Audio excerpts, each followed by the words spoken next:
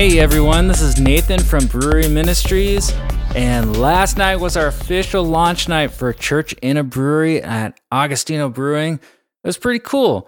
We were originally supposed to start in March, on March 23rd, and then COVID happened and basically the apocalypse and all this stuff, and we ended up launching last night, July 6th. So we were all really excited to finally start after the delay. We had a good group of people come out last night, had some really good discussion, and what I wanted to do with this podcast was basically give you a recap of week one. I know a couple people were sick last night and couldn't make it. I know a lot of people aren't ready to go out yet because of COVID, and maybe you're just curious about this whole thing and want to know more about it before you actually go out. So I decided, at least while COVID's going around, maybe I'll give the same podcast I gave on Monday night at Church In A Brewery again on this podcast.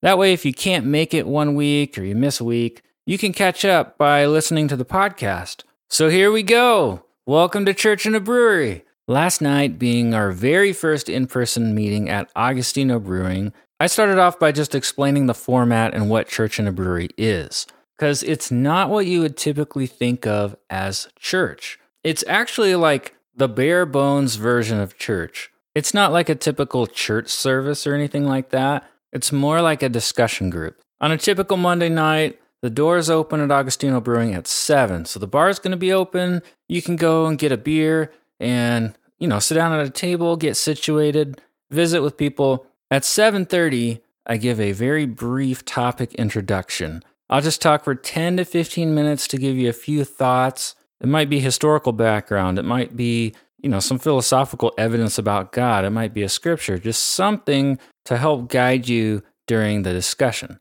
So after the introduction, I give out a few questions that you can use as a guide to discuss more with your friends around tables. After about 40 minutes of table discussion, I go back up front and I do just a 5-minute conclusion.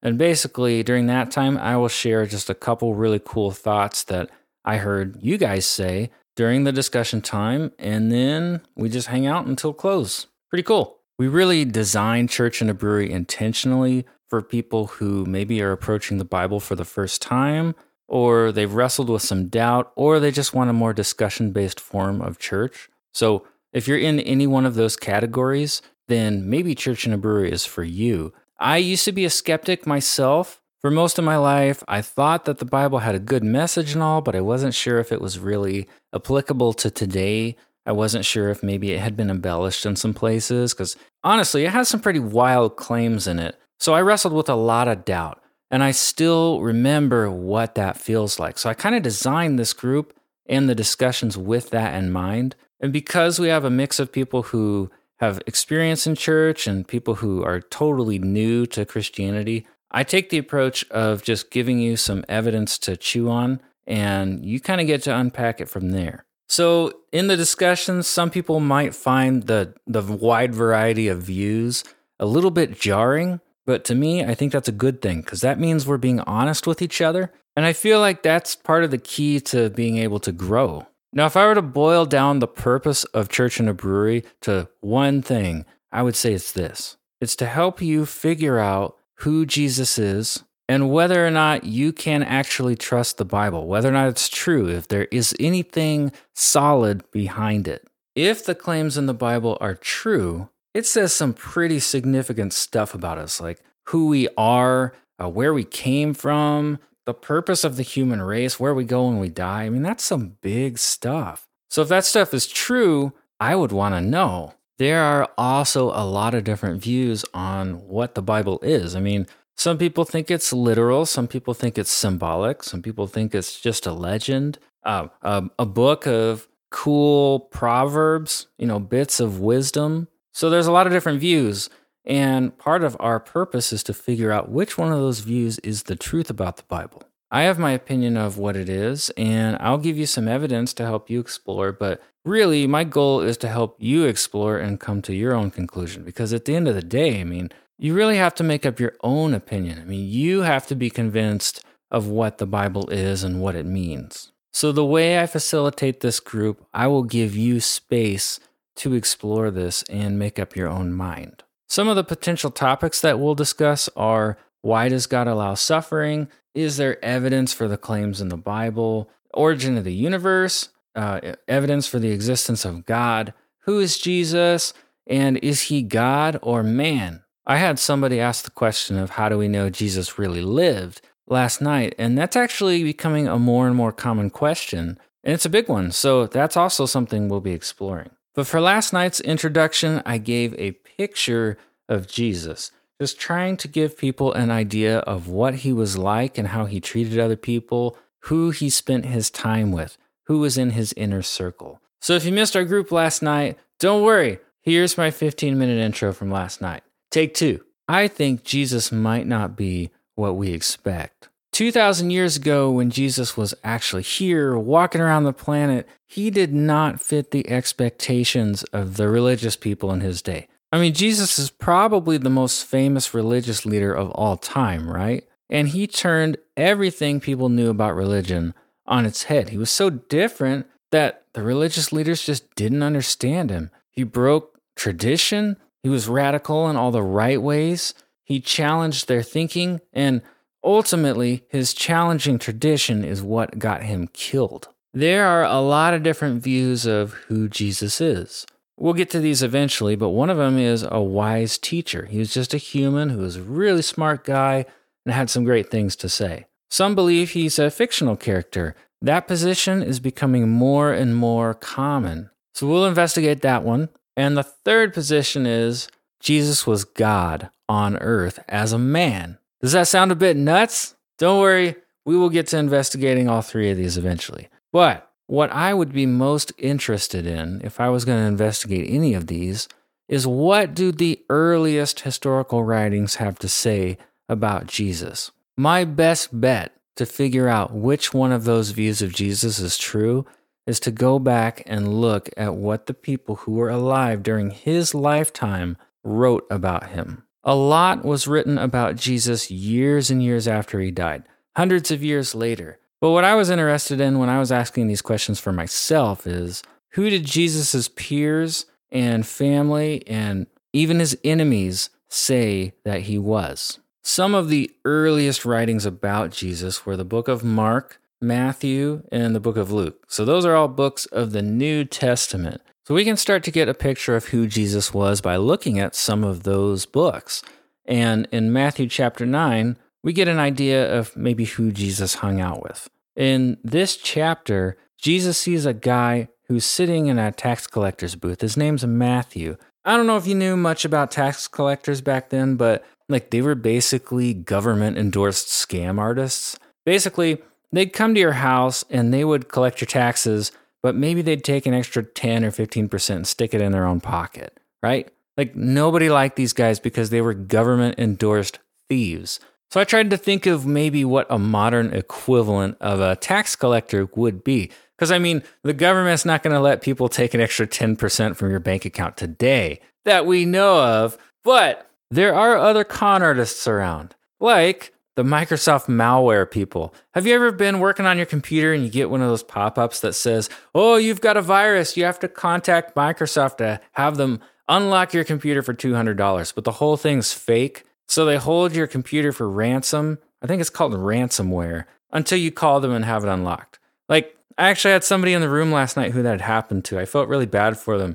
I know other people who have had that happen. It's terrible. What about fake fundraisers? You ever had somebody call and be like, hey, we're raising money for the fire department, and it's not the fire department? Or maybe they tell you that you won the lottery, but you have to pay $1,000 to get your money. Contracts with hidden charges. There's all kinds of schemes around. Well, what's interesting is Jesus struck up a friendship with a guy like this who was taking more money than he should from people. Would you choose somebody like that to be friends with? I'm going to be honest, I probably wouldn't.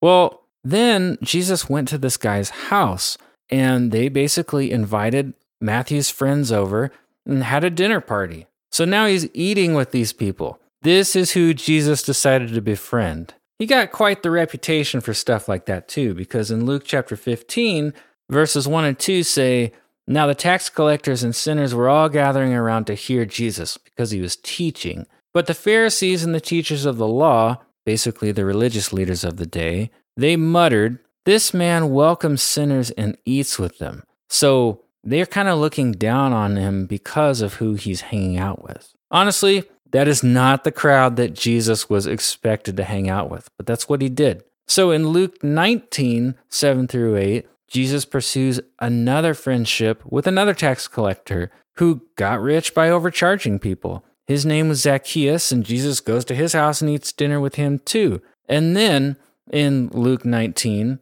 it says this, "All the people saw this and began to mutter, 'He has gone to be the guest of a sinner.'" That's a little bit harsh, don't you think? Basically, they're calling Zacchaeus a scumbag, and they're looking at Jesus like he must be crazy, or he might be a scumbag too for hanging out with this guy. Like, it's tarnishing his reputation. So the religious leaders are mad at Jesus. From their perspective, Jesus should be hanging out with the high achievers of society, or people who are putting something positive back into society. But Jesus seemed to love people as they were. Maybe these people were even viewed as unlovable, but Jesus is there investing in them and loving them. So Jesus was not what the religious leaders expected him to be. He might not be what we expect either. So let's take a look at who Jesus recruited for his inner circle, because one of the first things that he does is recruit a team, and then he'll travel around for the next 3 years with this team. So let's see who's on it. You would think that a religious leader would go to the church and pick like the most devoted people, the most committed people in the church for his team, right? That's not what he did at all. In fact, he went out and just recruited common people. He recruited some fishermen who are kind of rough individuals. They're low on the economic totem pole. They swear a lot, things like that. He picked Judas, who ultimately he's going to betray Jesus, but he also stole money from their money bag all the time. And then we've got Simon the Zealot, who is one of the most interesting people to me. If you just Google what a zealot was, they had a reputation for being violent. I mean, they were people who were pushing for a revolution against the Romans. They didn't really have an organized leader. They just wanted to overthrow the Romans. And if you read about zealots on Wikipedia, they wanted to kill some of the Jews who were pushing for peace, because these guys wanted a violent revolution. I mean, they wanted to slit the throats of Roman guards and stuff like that. So what you have here is an anarchist. You've got Jesus picking basically an anarchist for his team. Is that nuts? It's not just that. I mean, there's tax collectors on this team. They're government employees, and they're paired up with somebody who wants to destroy the government. I don't even know what a modernization of that illustration would be. I mean, AOC and Ted Cruz on the same team, but neither of them are really an anarchist. What about Ted Nugent and Hillary Clinton? And they have to work together. I mean, it's just like the most unexpected people who you would think would not be able to get along. This is the team that Jesus assembles to give us the most important message in history with. As I was researching this and trying to put some thoughts together for this talk, I was kind of stunned because with some of the stuff going on in the world right now, I realize people are really far apart in their beliefs. I know people who think that COVID is not real and it's a conspiracy. And I know other people who take it really seriously. And I know people who have died from COVID.